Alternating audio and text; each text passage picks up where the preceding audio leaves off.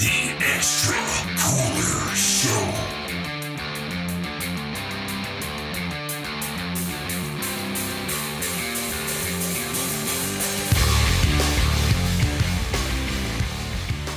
Welcome back to episode 13 of the Extra Cooler Show. I am Nick, otherwise known as Extra Cooler, and I am here with Matt, Mike, and Jim. Last time you heard from us, we were breaking down a Monday Night Raw from 1997, where we had the debut of Cactus Jack in the WWF. You can go back in our archives if you want to hear us dissect one of the most classic Raws that really jumpstarts the Attitude Era.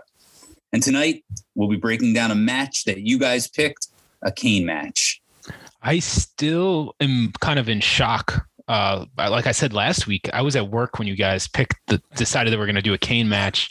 And I came back to my phone. I looked at it and it was like this long conversation like, oh, let's do a Kane match. And my first thought was like, I jumped right to Tony Schiavone and went, well, that's going to put some butts in the seat. Yeah. Oh, man. But I'm excited. I don't know, man. I'm excited, but not necessarily for Kane. We already touched on Kane and some of his highlights in episode 3. Where we discussed the Royal Rumble 1998. In this episode, we're talking about the start of Kane as a babyface in the company. Later in this episode, as usual, Matt's giving out some extra credit. You can find us on Instagram, Extra Cooler, and Twitter at Extra Cooler Show. Give us a follow. You never know when I'm going to be giving out some free stuff. And also be sure to follow the Pod Foundation on social media, Instagram and Twitter at Pod Foundation.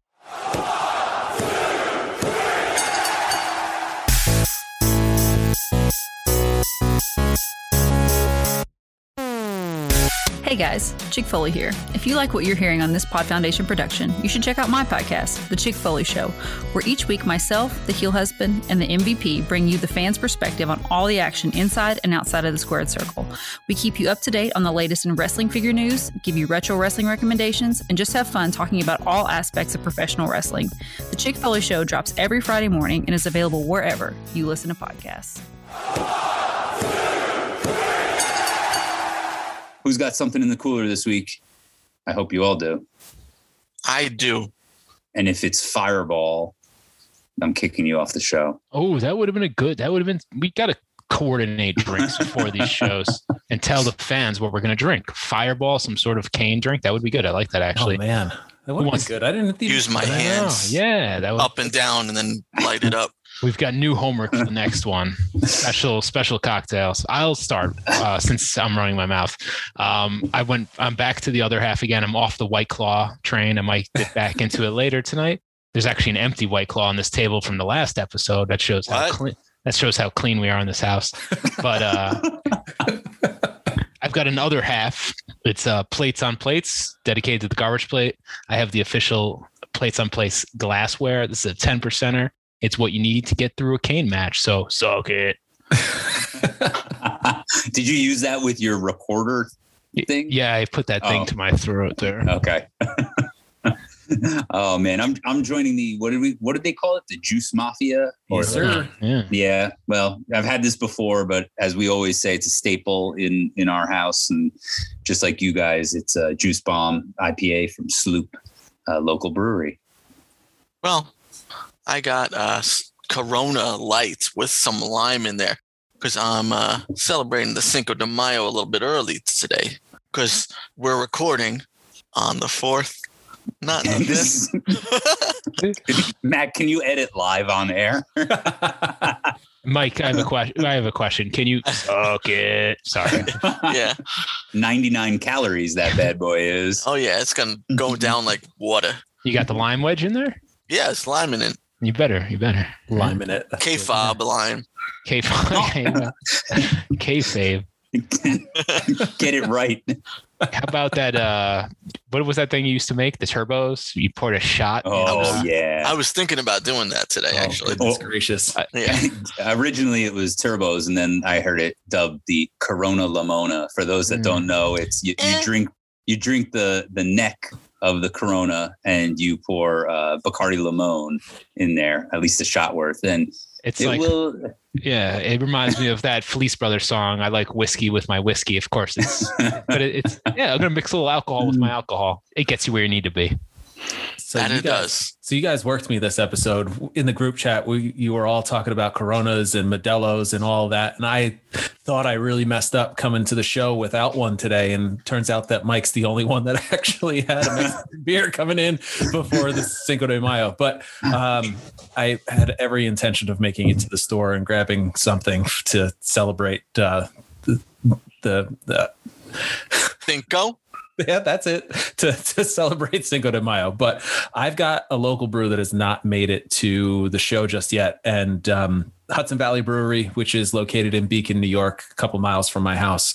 And they have a little IPA called Pillow Hat, which is actually only 4%. And I didn't realize that until the show today. So You're going to be sober. Yes, I am. But maybe that's the intention. So cheers it up, fellas. In my defense, I do have Coronas, but I have enough for tomorrow night. I had to save them for actual Cinco de Mayo. So I apologize for lying to you. By the way, Modelo is better than Corona for those listening. True that. And I apologize for Matt not knowing the word Cinco. He took French in high school or something. The sad part is I didn't. It was just a funny fart.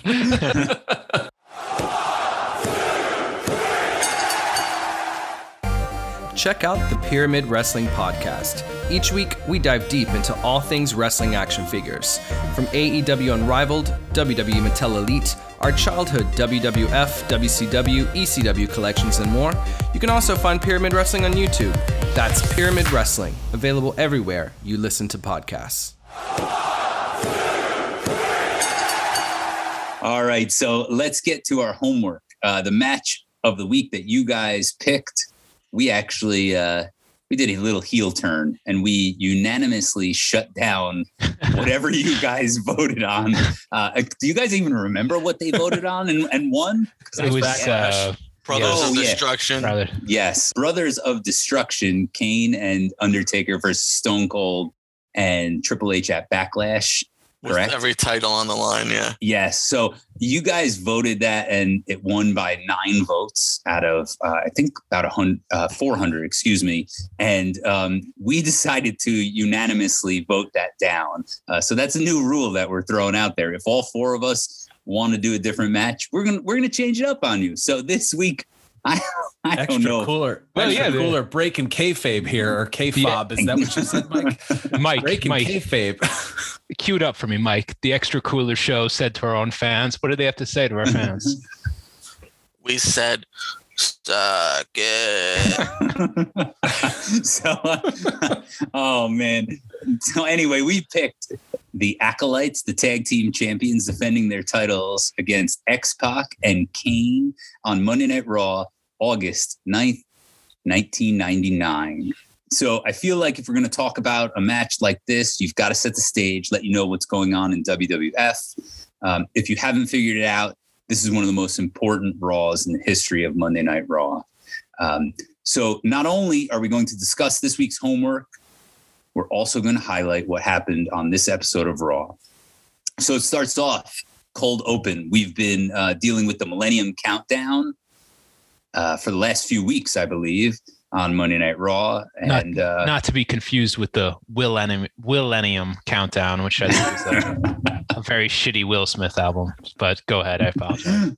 Oh, man. Who doesn't love a cold open to Monday Night Raw when it's not paying tribute to someone who's recently passed? But this is so good. The countdown. We all kind of knew what was coming, I think, or we hoped. I'm pretty sure we knew from Raja WWF.com that Jericho was there. And I mean, even the fan, like later, we'll get to this, but the crowd knows too. So I know we were peak smarkdom at this point, and I'm pretty sure we were plugged in. Right. So Rock opens the show, and I don't know. It's so weird to see Undertaker, Paul Bearer with the Big Show backstage. Like they pull back the curtain and let's see what he's got to say. He's like, Big Show wants to go fight him. And then Undertaker, he goes, let him entertain us. Yeah. And meanwhile, throughout this, for those that don't remember, it's right after or shortly after the Ministry had split up, and Undertaker's rocking that just goatee look, and he looks like Hermes' boss from Rudolph the Red-Nosed Reindeer. I don't know why. It always reminds me of that. I like this look. This is my favorite Undertaker look. It's weird with the like no mustache to me. But Rock's just got so many classic lines. I think he's upset with Big Show, correct? Yeah. And he's singing his song, well, it's a big slow. And my favorite is when he says the crowd saying, oh, I'm gonna take a leak, this guy sucks. He buries the Big Show. Like my favorite. Yeah. Hold on. My favorite is when he imitates the choke slam. it's the most best. Impressive thing I've seen from you is yeah. So honestly, like Big Show is still pretty new, right? He showed up in February of this year and he comes in as a monster, right? That's the idea. But like this kind of thing, I think just destroys Big Show in a lot of people's minds, including our own. I'm like, I can't take this guy seriously now because The Rock just shits all over him and he wrecks him.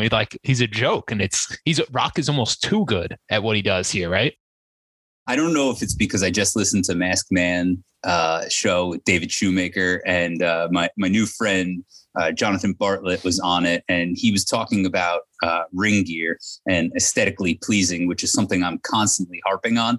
And there's something that's so incredibly jarring to me, and it's the Big Show just standing there in his underwear and his low boots. He's got no knee pads, no elbow pads, and that ponytail. And I don't know, he just needs something else, man. He's too big of a dude to just be standing there in black undies. They're not undies though. They're hot pants. They're like the short shorts. I don't know.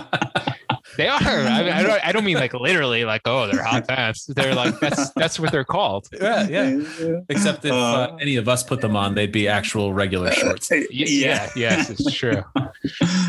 So Undertaker and Big Show come out, and we don't need to get into this too much, but X-Pac and Road Dogg come out to help The Rock. It's a weird era. DX is no longer together. Triple H is in the main event picture, which we're going to talk about more. But meanwhile, Road Dogg and X-Pac are kind of still buddies. Yeah. Kane is there. It's just, it's craziness, mayhem. I almost feel bad. Yeah. Go They fast. kind of have like a little bromance brewing here. Yeah, they're always kind of buddies. Those guys stuck together. And if I'm The Rock here, I'm kind of bummed that that's who's shown up to save my back. Like, oh man, people must really hate me if these losers are showing up. You've got X-Pac, who's like one of the tiniest guys before there were tiny guys in the company, and Road Dogg, who I don't think has a single ounce of muscle on his body. No, I felt bad about Dogg and Kane last week. When Kane shows up here, it's actually kind of cool. He tosses the Undertaker, right? He throws the Big Show around, and it kind of is pretty cool. Undertaker gets knocked out. He does the whole rolls his eyes back in the head thing. It's a cool kind of start there when Kane shows up, I think. Yeah, and Kane looks good. He does. He's ripped. He does. Like probably in the best shape of his career at this point. You forget the guy is a great athlete and he can move, and especially back then he was, in his prime. So after commercial break, we get a limo pulling up, and they're preparing us for Jesse the Body Ventura, and meanwhile out pops the commissioner in Chicago. He's in Chicago, HBK, and I can admit when there's something I don't like. I'm not like that kind of fan who like loves everything that a guy does. I have made this very clear that Shawn Michaels is my guy. To me, he's the greatest of all time. But this era of Shawn Michaels as the commissioner, I did not like at the time. And watching it back, I did not like it at all. It's awful. It just didn't work. It was obviously just a way to get the guy on TV still. But man, it just doesn't do anything for me. I thought you enjoyed him prancing around the ring and that is the part I like. But no, he wears hot pants too later in this episode. We'll get to that. He certainly does. We'll get back to that. But have you ever liked one of these guys when they're coming back as a commissioner? It always kind of stinks, right? Like whether it's Kurt Angle or Stone Cold, it's like it always feels shoehorned in. They're like, let's just get him on TV and he does what he wants to do. Yeah, and it's like, it doesn't work. I think also it's like weird because Shawn Michaels doesn't really fit with any of these guys. Like, I don't think he ever had a match with The Rock. Yeah. Wow. That's yeah. You know, like there's plenty of guys. Like, did he ever have a match with Kane? I don't even know off the top of my head. There's a lot of things. Yeah. Like a lot of guys during this era that he never wrestled. Well, you figure it's really interesting. That's a good point because of the injury, he essentially goes out at almost the same time as Brett went out, and Brett is the same thing where Brett never fought The Rock or Kane, Mm-hmm. so he missed out on this. Sean and Brett were part of that beginning of the Attitude Era. What was the thin roster? Where now it's like the roster's bloom. WWF has money, they're winning, and it's a different beast in 1999 than it was certainly at the end of 1997.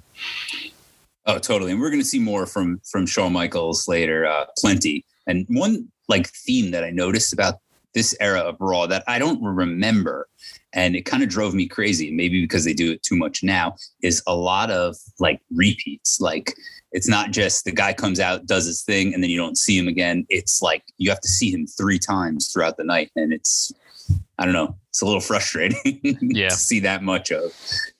Is it due to roster size? Like, are we just used to now, like them trying to jam pack a ton of people into a short period of time? Or is it just... It could be roster size. Or did they know The Rock was that hot right now and they needed to trot him out 3 or 4 times during an episode? I think that's what it is. It's classic WWF. Right. They know when something works, they go to the well, and they go to the well often, right? Oh, totally. They let him bury 3 or 4 people throughout the evening. Yes. Well, then we've got an amazing promo with X-Pac and our featured guest Kane backstage, where nothing's really said. Just X-Pac screaming into the microphone. Yes, at a skinny Michael Cole. Yeah, a lot of pointing. X-Pac's promos have never been good. It's just like him getting madder as it goes on and screaming, as you said. Even like his debut, his return to WWF that night after WrestleMania, it's just him screaming. Like, it's like, dude, you got to work a different angle here. Yeah. It's quick. It's got the chain link fence in the background. So it's a little classic. Michael Cole is like a twig back there. Yeah, he looks like a greasy Jerry Seinfeld. That's a good one. Yeah. So does anybody have anything to say about the first ever button down versus button down match, Gangrel versus Christian? Because clearly is all about the Hardys ditching Michael P.S. Hayes and teaming up with Gangrel. Super random. Yeah, Christian's got some bizarre music here too. It stinks. His music stinks. His entrance is is way too similar to the Brood, and I think they've been split up for quite a while, enough time. Yeah. This whole thing is a hot mess. I think it's funny. Gangrel, who is kind of a vampire in real life, I get the feeling, is one thing with the puffy shirt. I was like, okay, I believe that. But when you imagine if you were a pro wrestler or you're working your way up the ranks, like Edge or Christian, right? And you get to the big time, and then you get put into you're a sexy vampire or whatever it is, right? Like, and you got like, imagine like Christian calling his dad, and who his dad probably like followed Bruno Sammartino when he was a kid or something like that. He's like, hey dad, I'm they put me in the interview with a vampire gimmick, and like the dad's probably like, my goddamn son's a sexy vampire. Like, that's you feel bad for him, like almost like I would never want to wear the puffy shirt on a Monday Night Raw. Like, please put me in the Big Show trunks at least. And they wrestle in it. That's the most. I'm like waiting for Christian to at least like take the shirt off, and it just never happened. This match is very much about the Hardys ditching Michael Hayes and teaming up with Gangrel. Hardy Boys, those Jinko jeans, man. I think how amazing was it to see Michael Hayes come out in a pair of Jinkos? Oh, it's incredible. I was really happy to see Michael Hayes because did anyone else remember that Michael Hayes managed the Hardy Boys? That went down the memory hole for me. Like, that was gone, that information in my head. So I was like, what? And he's wearing the Jinkos? Like, it was so cool. And that classic Hardy, the skin tight shirt. Well, oh yeah, you know something about those shirts, right? Shut up. That velveteen shirt. You had a velveteen shirt like that in high school. He had a few. One with flames. Yeah. Oh man, you should have wore that. It would have been very fitting. The guy who debuts in a little bit. That's the shirt I had. Yeah.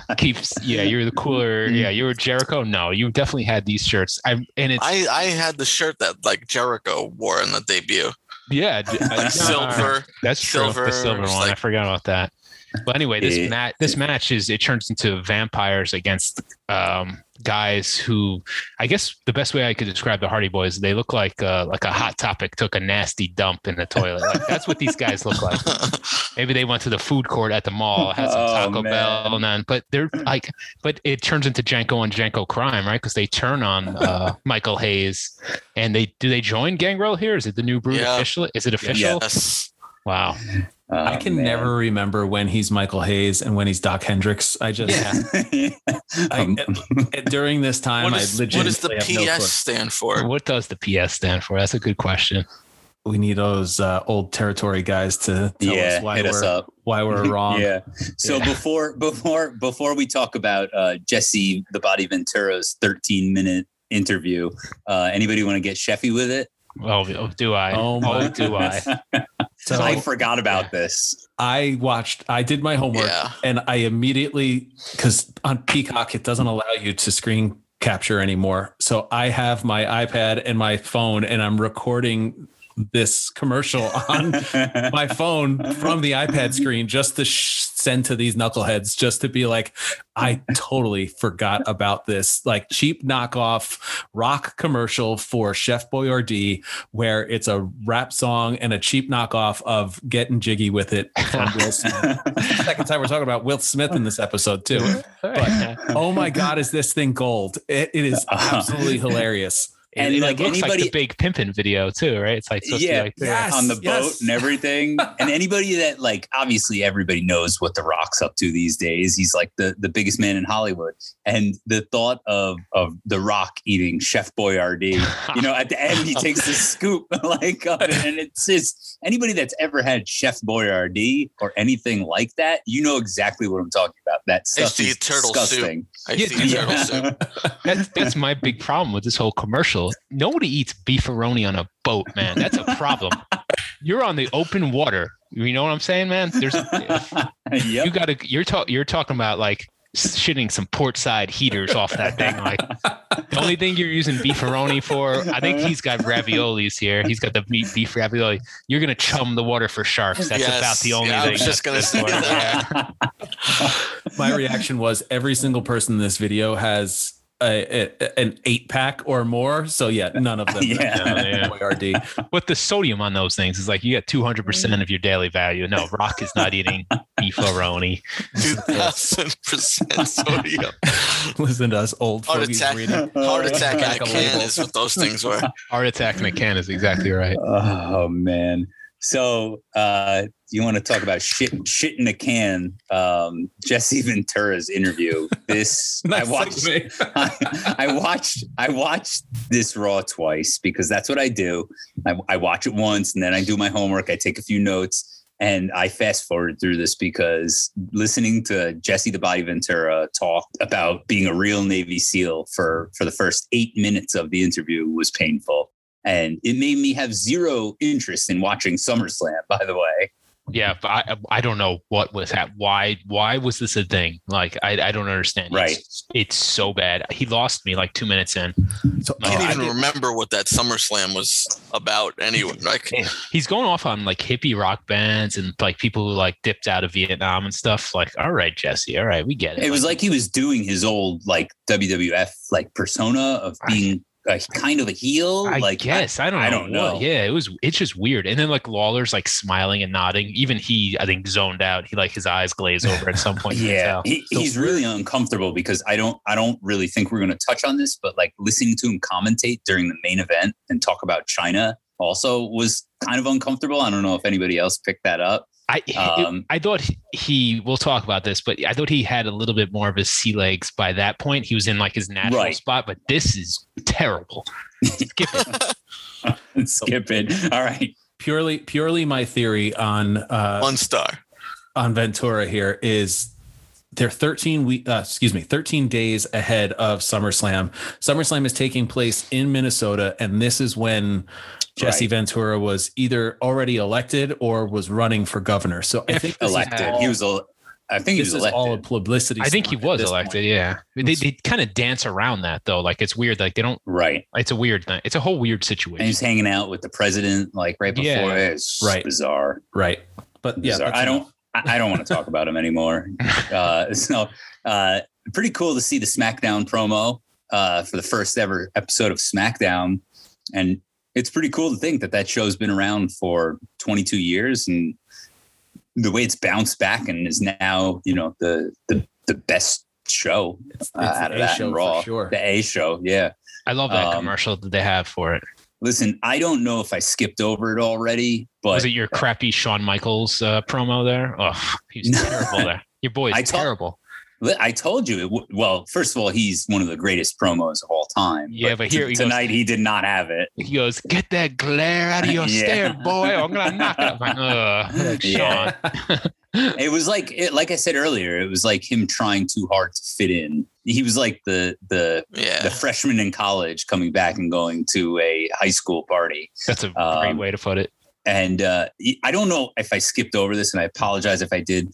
And I think it happens twice in the episode, but we have to talk about the URL that still exists, that is stonecold.com. I think I may have mixed these up because the stonecold.com promo and the SmackDown promo are very similar. I love the whole thing. It's the concept of like, I'm imagining Stone Cold as like the webmaster for stonecold.com. He's like trying to get people to send in articles like, you fix your HTML, you son of a bitch. Like I do the worst Stone Cold impression, so I'm sorry. I didn't even know that was an impression. Yeah, I'm so sorry. Someone take that and run with it. Like put some stink on it. Yeah. Man, I'm not the impression man on the show. I apologize. That's all right. I do it.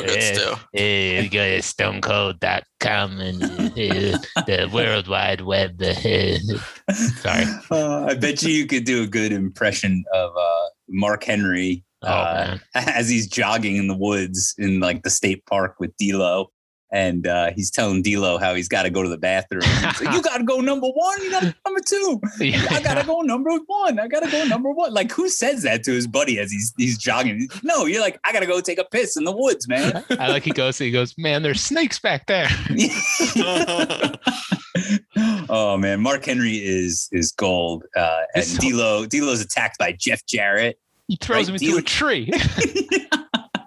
D'Lo's the what, European champion? I don't even know. I don't know if he is at this point, but Jeff Jarrett is the Intercontinental, and then at SummerSlam 13 days later they combine the two.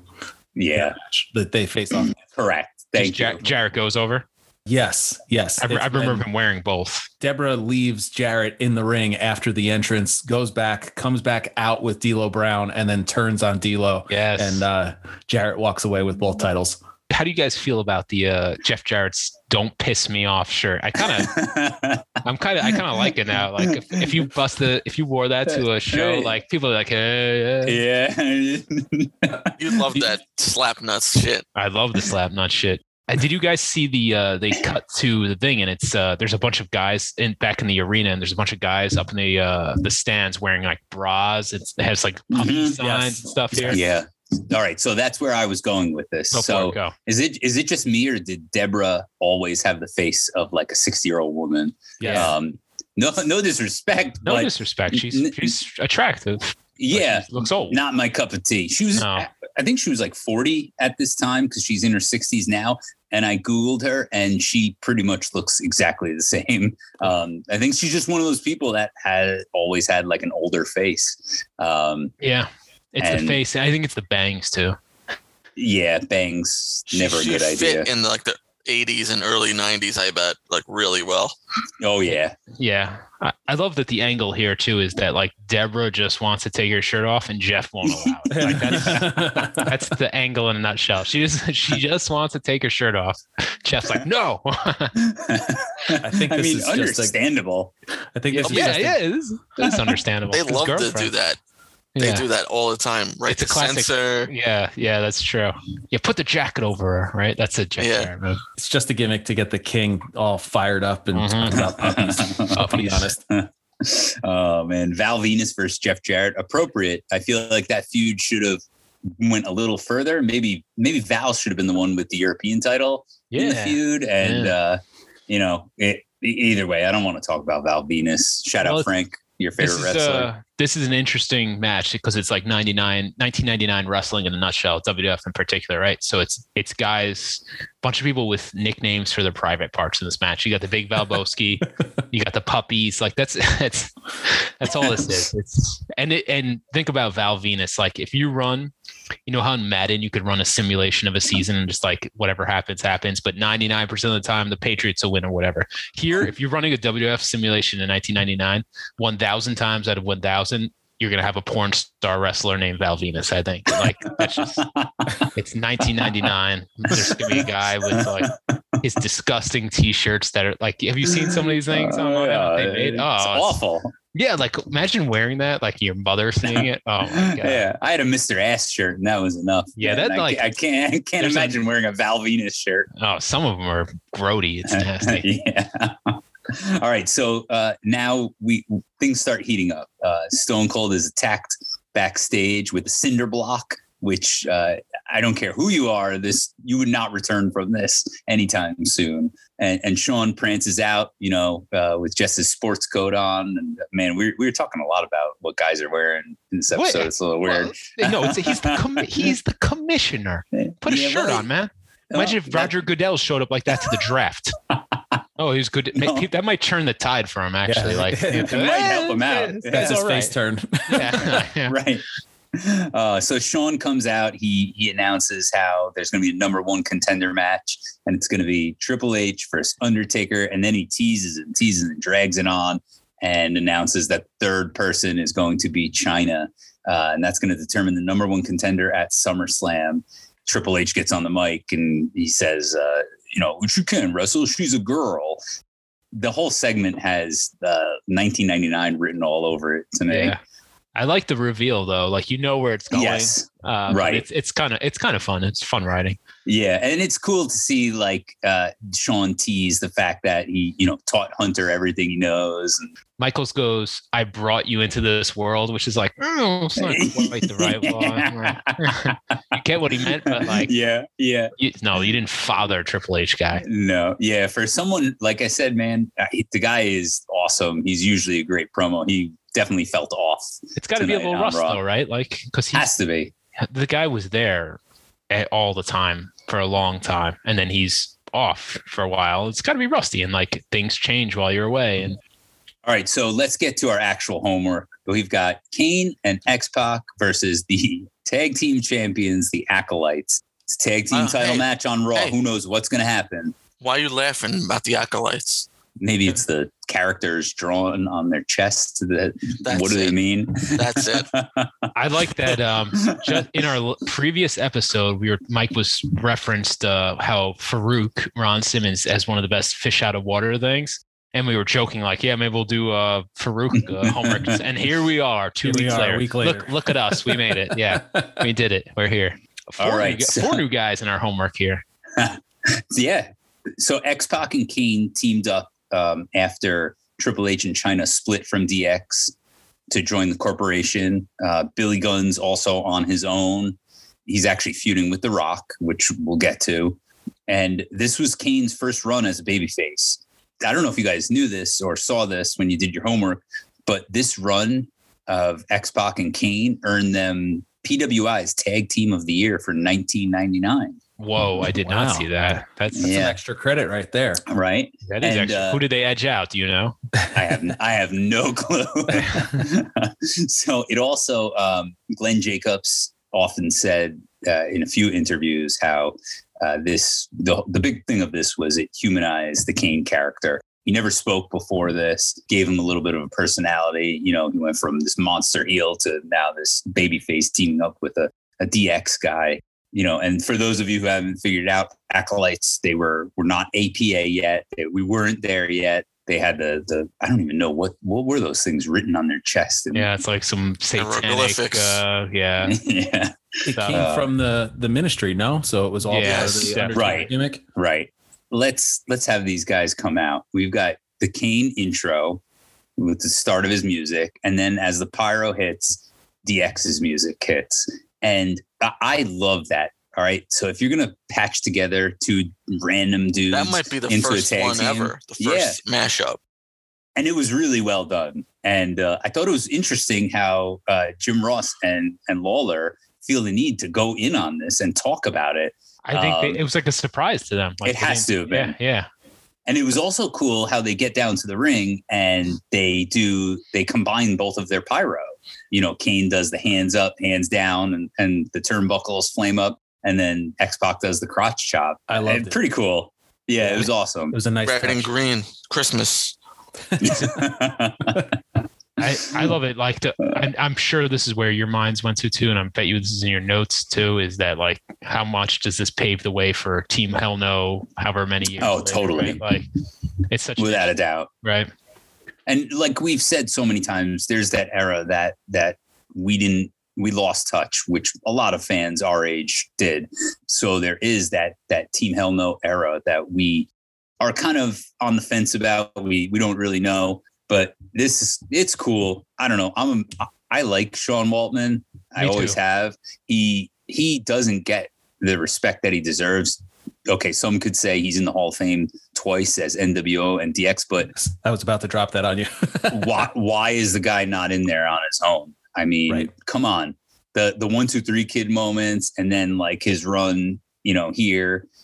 I don't know. Yeah, I think he's super entertaining in the ring. I don't care for like the Bronco Buster. No, I agree. But I think he was amazing as 1, 2, 3 Kid, like the work with Razor and all that stuff. And then, coming back to the WWF, I was super psyched to see him. And I think, like you said, I think he's in the Hall of Fame, sure, but like I don't think the fans give him the same respect.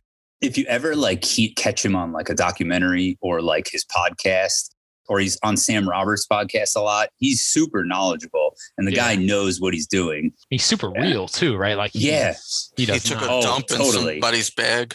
Yeah. He's lived a life. We'll say that, right? Like, and he survived. He's still here, and I think he's like cleaned up, and it's pretty awesome that he is, and we got him still. So it's a cool. Yeah. One of the craziest stories about him was he told right after he cleaned up. I forget what he was on. And he said that he stood in the same spot for 24 hours, high as a kite, and didn't move. And wild. Acolyte's music sucks. It's awful. They're a pretty badass team. They're 2 big hosses.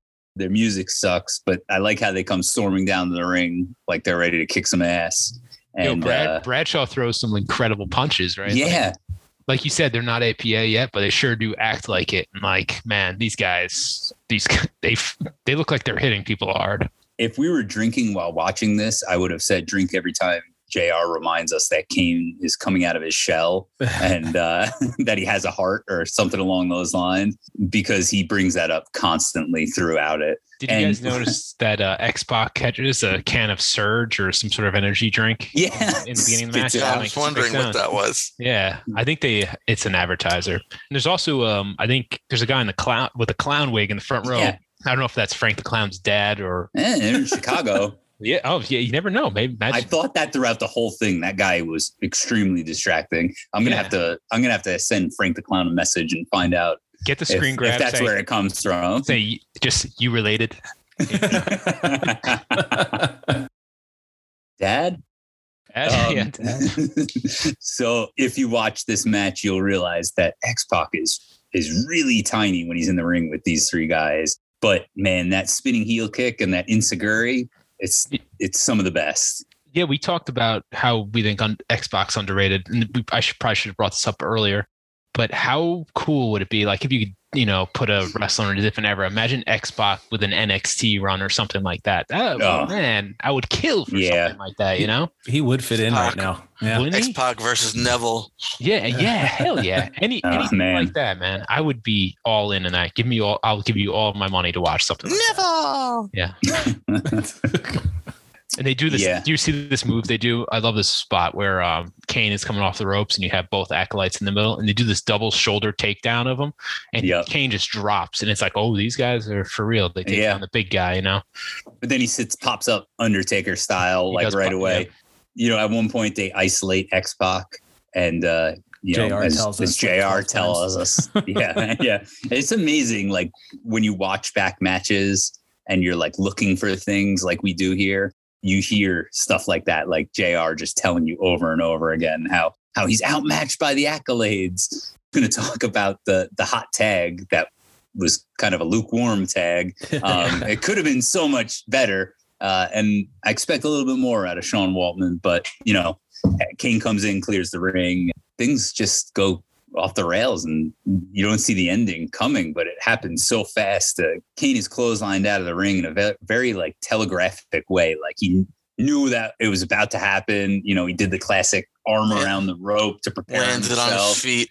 Yeah, landed on his feet, and X-Pac hits the X Factor on Farouk to win the tag titles, and no one saw this coming.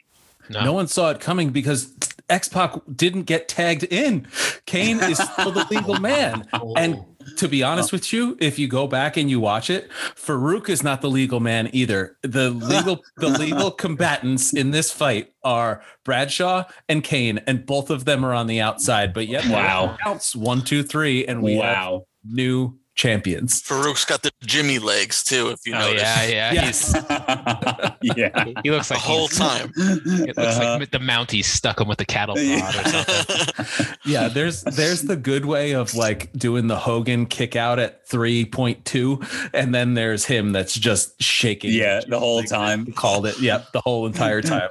It's the classic, like, oh, I'm so surprised to be being pinned. Yeah, by a 160-pound guy too. But I had to go back and rewind and say something just isn't right here, because it like you said, it was very abrupt. It felt very strange. And to me, it's got to be because those two guys aren't the legal men in the fight. It has to be. Someone must have like taken charge, and the other guys were like, what the hell is going on right now? Yep. Road Dogg comes out to celebrate the win with the new tag team champions. X-Pac grabs the mic. Road Dogg's got Kane's little assistant microphone in his hand, and X-Pac says, if you ain't down with me in the big red machine, Kane has 2 words for you. And Road Dogg goes to hand him his speech thing, as Jerry Lawler calls it. X-Pac tells him, you don't need this anymore. You don't need this. Friggin' chucks it. He says, you don't need the stands. He says, you don't need this damn thing. I love that he's got to say, come on, after everything. Suck it. No, those are Kane's first words. And then it's like, break it down. And boy, they're memorable ones. Yeah, I love that. It's like they treat this like baby's first words. Like, oh, JR. You know how the WWF Treasure Show is out now?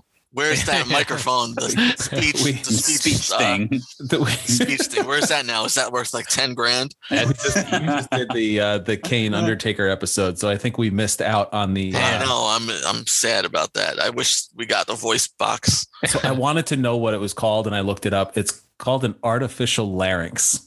Oh yeah, it's like the for like the cigarette commercials, right? Like the throat cancer. Yes, correct. I just love that, like, they talk about how Kane is being humanized so much, and we only get to see what happens on Monday Night Raw and whatever Sunday Night Heat. And I wish we could see like the more human side of Kane. Like, imagine X-Pac and Kane going to the movies. It's 1999. The South Park movie came out that summer. Man. But I bet you they showed up late and it was sold out, so they had to go see like Mickey Blue Eyes instead. Like, I bet they met up with Golga at the South Park. Yeah, exactly. You never know. Like, what? I want to see Sean Waltman and Kane like going to the mall together. Like, they had a little bit of fun in the car with. Some extracurricular activities. Oh, no doubt about it. Smokey in here, X-Pac. Oh man! So then like they have this massive celebration, and Road Dogg's out there, big show, and his hot pants, as Jim called them, and Undertaker come out to lay out the new tag champs and their buddy Jesse James. It feels weird. I know where they're going with this, obviously, but it's a big moment that's ended in a strange way. Yeah, I wanted more of a celebration. I don't need the guys coming out there and stomping them right away. That was disappointing. This match from the beginning of the music to the very end of the music when it goes black is only 9 minutes and 12 seconds. But the match bell to bell is 4 minutes and 37 seconds. So we actually get more intro music and Gaga. I love it. And celebration. Voice box. The voice box lasts longer than the match. Yes. So there is more Gaga than there is action in this match. And we are turning it into an entire episode. I love it. Easily the shortest match we've covered. Yes. Yes. Hallmark, right? Yeah. So that's why we've had to touch on other things. So cans in the cooler for this match. Go. Somebody. 2.5. Yeah. I'm starting it off 2.5. We just got off of a 5.0 from everyone, and we went now to a 2.5. I mean, it was entertaining. It was some good nostalgia, and it was kind of jarring to like think back to this time period in 99 because I didn't remember as much as I thought I would. But 2.5 is where I'm headed. Where are you at, Jim? I'm right there with you. It's a 2.5. It's an average wrestling match. It's maybe worse than a 2.5. It's saved by some of the goofy stuff that happens around it. Don't go out of your way to watch it. It's nothing memorable. It's fine. It's fine. It's a 2.5. If you're going to go back and watch this episode of Raw, which is it's now season 7. Yeah. Episode 32. So if you're going to go back and watch this episode, it's not because of this match, and it's because of everything else that's happening in this pretty awesome episode. Certainly watch the Raw, and it just, don't watch this match by itself. It's fine. Yeah, I'm giving it 1. And the reason why is because there's so many other things that happen on this Raw that overshadow this, that besides Kane's first words and their intro music being combined, the whole thing sucked, and so does Kane. How dare you? Yeah. I guess that was cold. That was cold. I guess extra cooler isn't too popular in Tennessee now, is it? I give this match, I was going to say 2.5 out of 5 cans in the cooler, but I added an extra half for Farouk's Jimmy legs. So add that up to 3 out of 5. Yeah. Mikey work rate comes in high on this one. Yeah. So like I said, in all seriousness, though, I gave it a low rating because of the fact that if you look back at everything that happened on this Raw, it's like one of the last things. I remember this match, and I remember the outcome, and I remember the whole, suck it. But I did not remember that it is in this episode. Right. Okay. So we're going to get to that, and I'm going to just glance over a few things because I don't want to talk about Test and Ken Shamrock versus what? Steve Blackman. You don't want to talk about I know. You could tell me something you want to tell me about Test. Now's your chance. Now that you brought up Pete Gas, can I tell you about the time I saw Pete Gas in a bar? That's the story. That's it. There's nothing else to it. I saw Pete Gas in a bar. In all honesty, the highlight for me comes after the match, and it's after a Test promo backstage. It's Steve Blackman's interview backstage where he's never looked at the camera, and he's pointing the whole entire time. But is he the one that's being interviewed by the Red Rooster, Terry Taylor? And he's just pointing at him. You never see his right eye. But he yells at the end. He yells at the end. He goes, "This thing's got to end one way or another." He forgot like his acting lessons. Oh shit! I got to yell something. And I apologize. I did just skip over the JVC Kaboom Box commercial. Yeah, you did. And you skipped that over wouldn't Billy. be right. That wouldn't be right Billy's, because I have that. You skipped over Billy Gunn's ass cream salad. Yeah, you're right. I did. And I apologize. All right. GTV shows us before Test and Ken Shamrock, and it cuts to Mr. Ass getting a salad or an Oriental herbs rubbed on his moneymaker, if you will. I don't know what else you have to say about this, Mike, but I didn't have that. By all means. Did you have? I didn't have Oriental herbs on my Raw bingo card. So let's not go over the JVC Kaboom box because this advertising worked very well on the host of this show. Oh, I had one. You had one? You had multiple JVC Kaboom boxes. No, your brother had one. I had one, and he had the other. All right. That is the name, JVC Kaboom box, right? I had the one that was advertised in the commercial. Your brother had like a next that thing was generation. Huge. Oh, Where'd you buy that thing? Service merchandise? Had to have been service merchandise. Oh man! Shout out to any listener that remembers service merchandise. Shout out to Steve Blackman. Yeah, right. Steve. This thing's got to end one way or another. Sorry. I apologize for bouncing back and forth. Matt's probably ready to kill us, thinking he's got to edit this down. But don't worry, Matt. You don't have to. Because The Rock comes out for the second time and he goes to cut a promo on the Big Show and tells him that he wants him in a match later in the night. But the big thing that happens is the Millennium Countdown starts going down. And Is that how it goes? Oh man, you got it. Of course, you're the Jericho guy. And, how about what's that other music they play in the middle between after the countdown and before Jericho's music? It's like some little ambient music. Did you notice? Is it always the classic? It's like This Is For You. No, it's not that. It's some. Go back and watch. Yeah, it's a little bit different. No, I know what you're talking about. But I'm gonna let anybody else that wants to go in on this. But I'm just gonna say I still get chills when the lights go out. Oh yeah, and I hear that pop before the pyro and the Titantron video starts. It's just amazing. Who are these people that know Jericho's going to be there already? We knew. We were talked about this. We knew. They WWF just didn't show the signs until like they didn't want to show them in the beginning. They're like wait for Jericho spot. Like we knew. We were on reading the dirt sheets. Matt, Instead, go ahead. You're the Jericho guy.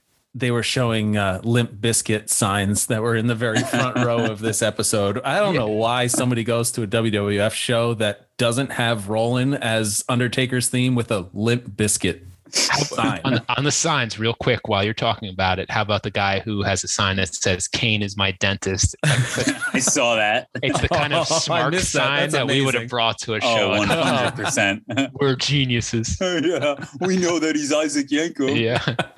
Oh, better than Undertaker written on a loose leaf paper and pencil. Yeah, yes, that was a bad sign that we saw at the Nassau Coliseum. But Matt, go ahead. Jericho. No, going back to Jericho, getting us back on track. Man, I'm right there with you, Nick. And I watched the homework twice as well. And just whenever this segment comes back on, I have to watch it like locked in 100% and goosebumps every time. This has to be the best surprise entrance or the best entrance into WWE ever, Has to be. It's probably at least it's not, if not number one, it's like top 3 or something for me. Easily. Yeah. It's probably number 1 though. Just as we were talking earlier, The Rock lets him speak. He goes through his Jericho-esque promo from WCW, and then The Rock cuts them all down, chops his legs off, and like watching it again, how did Jericho survive from this as, Mr. WCW coming into WWF and then having to go up against The Rock cutting his legs? Well, I think it's appropriate. So like anybody that hasn't watched this promo and that may not have remembered it. So everybody remembers that the debut happened, the music hits, Jericho speaks, and then The Rock cuts him off. But if you rewatch this, and I rewatched this, and Jim and I were talking about this, Jericho rambles on for a really long time. He almost warrants being cut off. Definitely. And I think that's the beauty of the whole thing.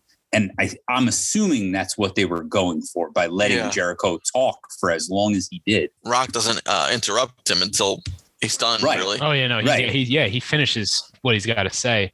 And it's such a catch-22, right? It's like, The Rock is the guy that's going to bury you, just like John Cena would years later. Right.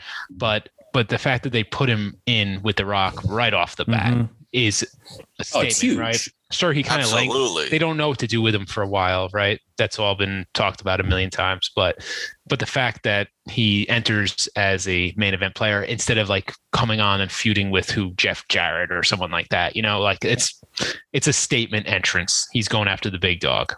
Mm-hmm. Yeah, and I think that's one of the coolest parts about this Raw is that so many feuds are either intertwined or there's like a third member who is throwing themselves in the mix, which you never see anymore. Now it's just like, all right, we're going to get Seth Rollins versus Cesaro again, even though they just feuded leading up to WrestleMania, and now they're going to feud again. And no one else is interjecting themselves, where here we've got Rock and Big Show are feuding, and Rock and Billy Gunn are feuding. And then we'll get there, but Jericho then interjects himself into this. And it's cool to see all the intertwined feuds. I was going back and forth with this and whether or not it was worth bringing up in the middle of the episode here, but watching now 97 last week, 99 this week, and just the difference in the storytelling that's happening, there's constantly something going on in this episode, and there's constantly something that makes you want to pay attention. Even in the middle of Steve Blackman screaming at the Red Rooster, there's still something that is behind it, and there's thoughtful stories being told. And now, just as you said, Nick, like it feels like everything is cookie cutter and it's just thrown in. And I don't want to go down this tangent right now, but there's a stark difference between 97 and 99 when they are trying their damnedest to make their product the best out there, and it just doesn't feel that way right now. But this is WWF at the height of their power, though, too, right? 99 is when they're making more money. This is like in the beginning when I first turned on this Raw, it looks like I was like, oh, this is Monday Night Raw. This is like the one that I remember that was mainstream, that everybody was watching, like everybody knew everything that was going on. So it's interesting. But to circle back to Jericho for 1 second to talk about what happened to him in the beginning. Do you remember? Here's a trivia question. Does he win or lose his debut match? It's not on this card, but he loses it. He loses it. Do you remember who? I forget who. I only remember he loses it because he's like very dejected, and I've read all the Jericho Road books. Dogg. It's Road Dogg. It's Road Dogg. Wow. Dogg. I'm going to move forward. Go for it. So Road Dogg defeats Big Boss Man, who's the hardcore champion, in a non-title hardcore match, which just makes zero sense. Who wants to watch a hardcore match if it's not for the hardcore title? But I believe the reason for that is because they face at SummerSlam in 1999. Yeah, if you watch this match, it's really quick. It's classic late 90s Attitude Era. Lots of shots to the head for both men. Al Snow comes out with Pepper's dog carrier to take out Boss Man and sets up Road Dogg for the non-title win. It's enough. All right, moving right along. We've got The Rock versus the Big Show. Man, I spoke about it earlier, but Big Show with no knee pads, low boots, hot pants. It's jarring to me. Waller calls him a big bowl of ravioli. That happens, right? Yeah. I didn't make that up. Right? That was not no, I heard that, right? All right, good. So something's going on, and I couldn't remember this, nor did I really care to dig into it, and I apologize. But Hardcore Holly coming out looking for a Big Show. Yeah. I like vaguely remember the storyline. They don't close that story on this episode, do they? It's just like no. I got down that like he's acting like he's Dusty looking for Sapphire here. Yeah. Yeah, it's like he wants Boss Man to be his tag team partner or something. I don't know. I vaguely remember it. If you remember this feud, if you will, please hit me up. Let me know at Extra Cooler on Instagram. Unsolved mysteries. Yeah. So to end this match, Rock delivers a low blow and gives what I think is a beautiful DDT to Big Show. I don't know if anybody remembers it, but it's pretty cool to watch how smooth the DDT hits and to see how smooth Big Show takes it. Big Show can move here, man. Yeah. He's an athlete. Oh, totally. And then Jericho interferes, followed by Billy Gunn's itchy ass interferes. And here's a WWF timeline question for you. When does the one Billy Gunn era begin? Like when is he in the King of the Ring picture? 2000. That's the next. Yeah, era, right? next phase of Billy Gunn, right before Billy and Chuck. Okay. Yeah. All right. So main event time. To recap, we've got Triple H versus Undertaker versus Chyna in triple threat match. Winner is the number one contender at SummerSlam versus Stone Cold Steve Austin, which the special guest referee of that match will be Jesse Ventura. But tonight, our special guest referee is the commissioner, Shawn Michaels. Like I said, this wasn't a homework match. This was extra credit, if you will. China wins the match. Yeah. Let's put it that way. Kind of saw the writing on the wall if you didn't figure it out, if you didn't already know. Stone Cold comes out. Music hits? No. Doesn't hit. He shows up backstage and shoves that dude off the chair and takes the chair with him. Yeah. He's got the bloody scalp from the cinder block. And the weirdest part is he comes down, right? And it's a pretty sick chair shot, right? It is.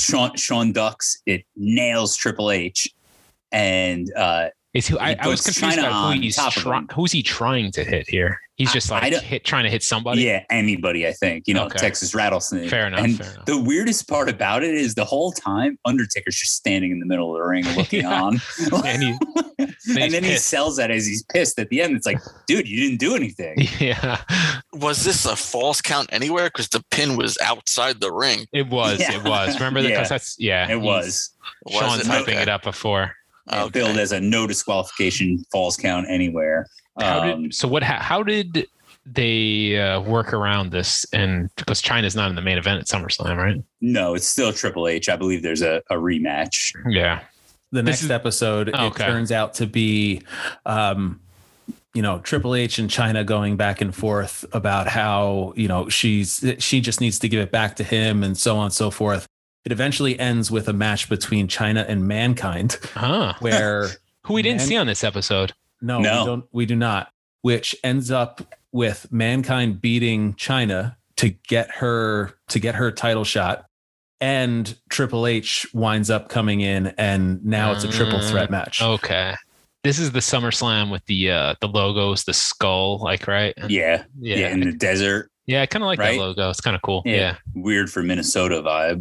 That's not, definitely not Minnesota vibe. But so here's something that I thought about as I'm watching this match in this main event, and it never gets talked about. Everybody always builds up these women main events, and I know it's not an all women main event. Was China the first woman to be in a main event on Raw? I think so. Gotta be. Has to be. But it never gets spoken about. And it was a match. It wasn't a complete schmoz. No, she's in it. So yeah. Technically, she was in the corporate Royal Rumble earlier this year. Oh, that's true. That ended the episode. Oh, really? Okay. So she multiple main events. Yeah. And she's China, super believable too. China also should be in the Hall of Fame as well as Sean Waltman, but that's the discussion. WWF politics. They're in Mike's Hall of Fame though. Don't worry. Yeah. Yeah.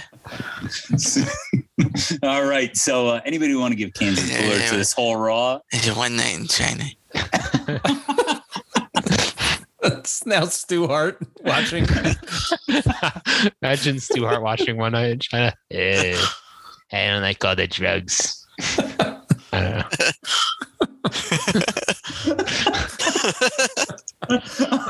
All right. Cans of the Cooler. Who's going first? Cans of the Cooler for this Raw out of 5. I'm going to go with 3.5. Just because of Jericho, not because of our homework match that we overruled you guys on. So I apologize. I like it. I like a 3.5 as well. I think that's a fair number for this Raw. It's the Jericho thing should bring it higher. Maybe it does, but I don't know. I think it's, for me, it's coming off the last Raw, which I really loved. The 97 Raw, kind of makes this kind of pale a little in comparison. Yeah. Better It's a fun Raw though. It's worth watching though, if you're going to watch. I'm going 4 here. I'm going above you guys because it is the Jericho Raw.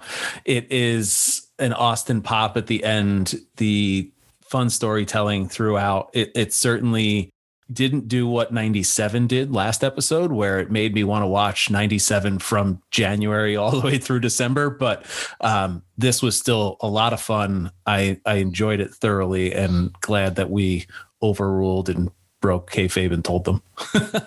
You know what? I'm going to change mine to a 4 just for Steve Blackman. All right. 3.5 for me. Thanks, Mike. Next up, Matt's giving some extra credit to all of us. And spoiler alert, Eva Marie is not in his top 3. Damn it.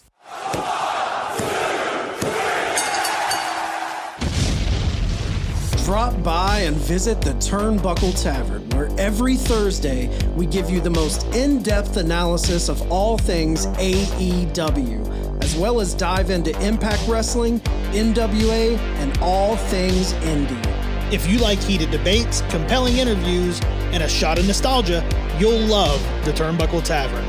Available on Apple and Spotify. Drink it in. It always goes down smooth.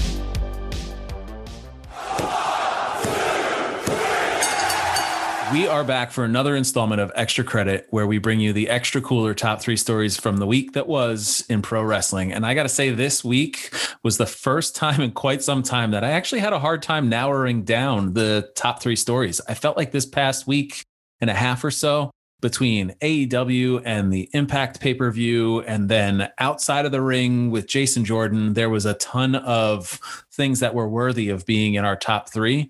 So I have a couple of honorable mentions. This will be the first time, and we're not going to discuss it, but Wednesday night of this week, we'll have AEW's Blood and Guts, which I really love when they do like and promote their shows as a pay-per-view level event that's just happening on Dynamite each week. So we won't cover it because by the time this is released, it'll have already happened. Another honorable mention, Nick said it a little bit earlier, but Eva Marie has returned to Monday Night Raw. And then also upcoming this week is WrestleMania Backlash, not just Backlash, but you got to make sure it's WrestleMania Backlash. So all some honorable mention this week. We won't talk about them, but certainly some interesting things that almost made my list this week. But let's jump into the top 3, starting with number 3. Aleister Black has graced our television screens again with 2 new promos in the last 2 SmackDowns. And man, I am here for it. Oh, it's awesome, man. I don't know how I feel about the glasses, but I'm ready.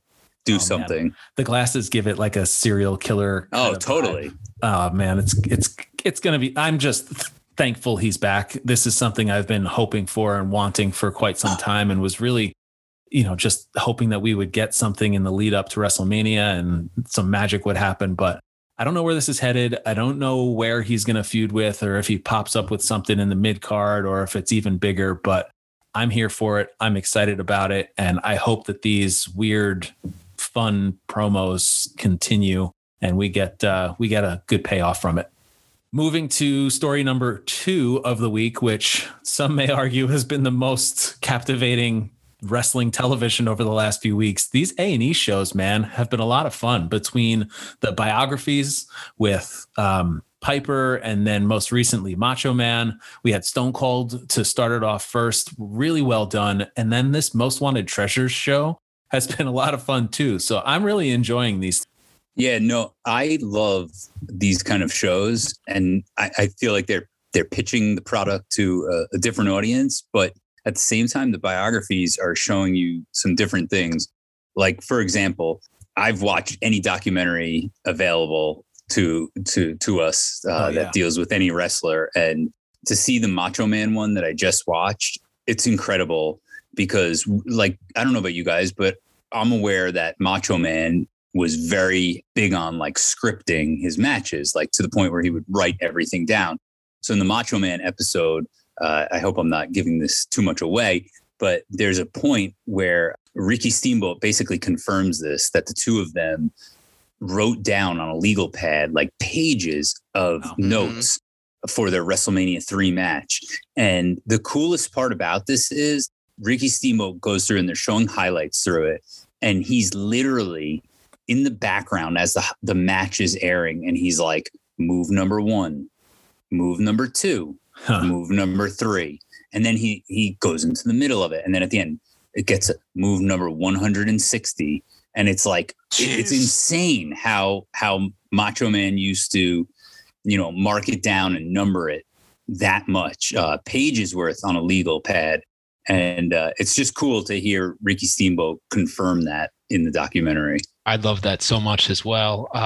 just the going through the numbers like that. And it's just little moves too. It's like, right. Hip toss 1, like, and he puts him up, like he's got him up over his head, like in a chokehold, like 3, like it's incredible. Clothesline him out of the ring. Like it's insane. Imagine memorizing such a thing. It's such, oh my God, 160 moves. Yeah. And we've known this about this match, right? But like to hear, like you said, to hear Ricky confirm it makes you want to go back and rewatch.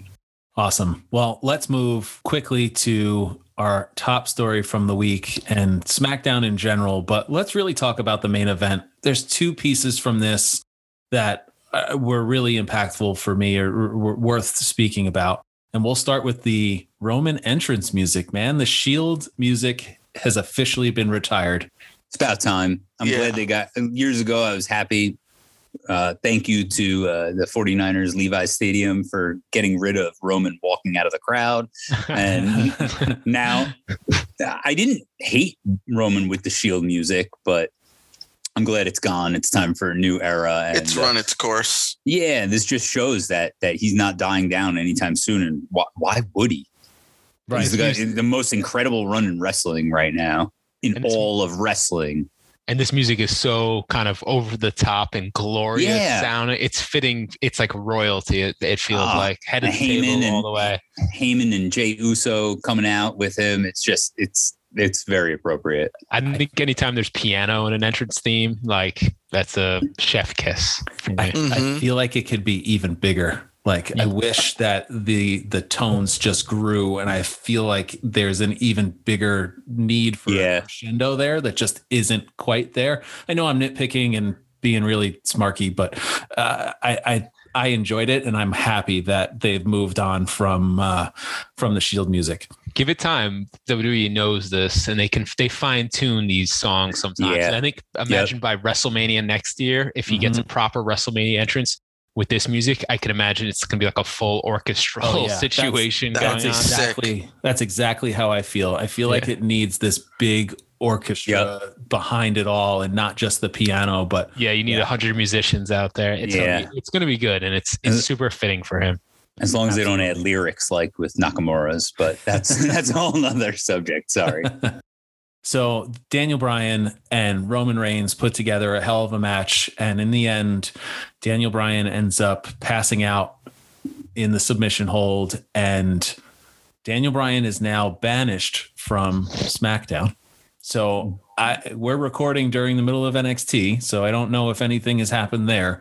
But what do you think is next for Daniel Bryan? Is he done? Does he go to a different show? Does he just disappear?